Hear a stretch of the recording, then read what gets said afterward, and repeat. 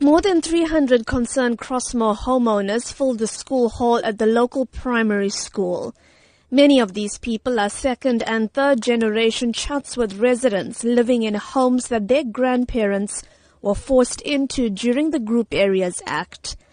They say that this is their home and that they do not want to feel threatened by land invaders.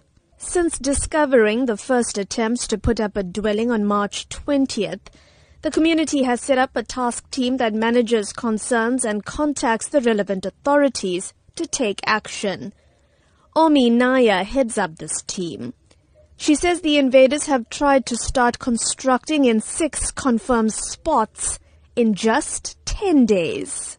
Our mosque, our temple, our church is affected. Our people are fearful to go to the places of worship. By us being restricted to go to our places of worship, what are you going to live for?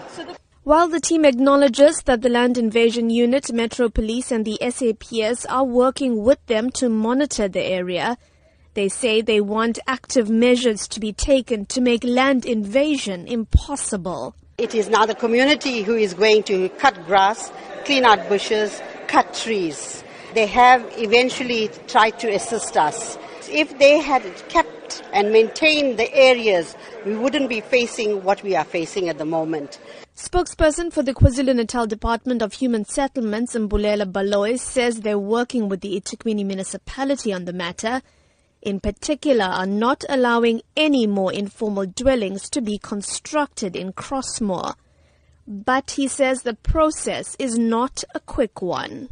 It has been happening for quite some time. Hence, we have decided that we have to be hands-on on the matter. We are also exploring legal avenues like going to the court to get an eviction order. But we are also in consultation with people who have invaded land because we have to make sure that we do respect the provisions of the Prevention of Illegal Eviction Act. Earlier this week, the municipality's head of Parks, Culture and Heritage, Tembing Khozi-Ngobo, told the SABC that the municipality's stance on land invasions was to act firmly and swiftly.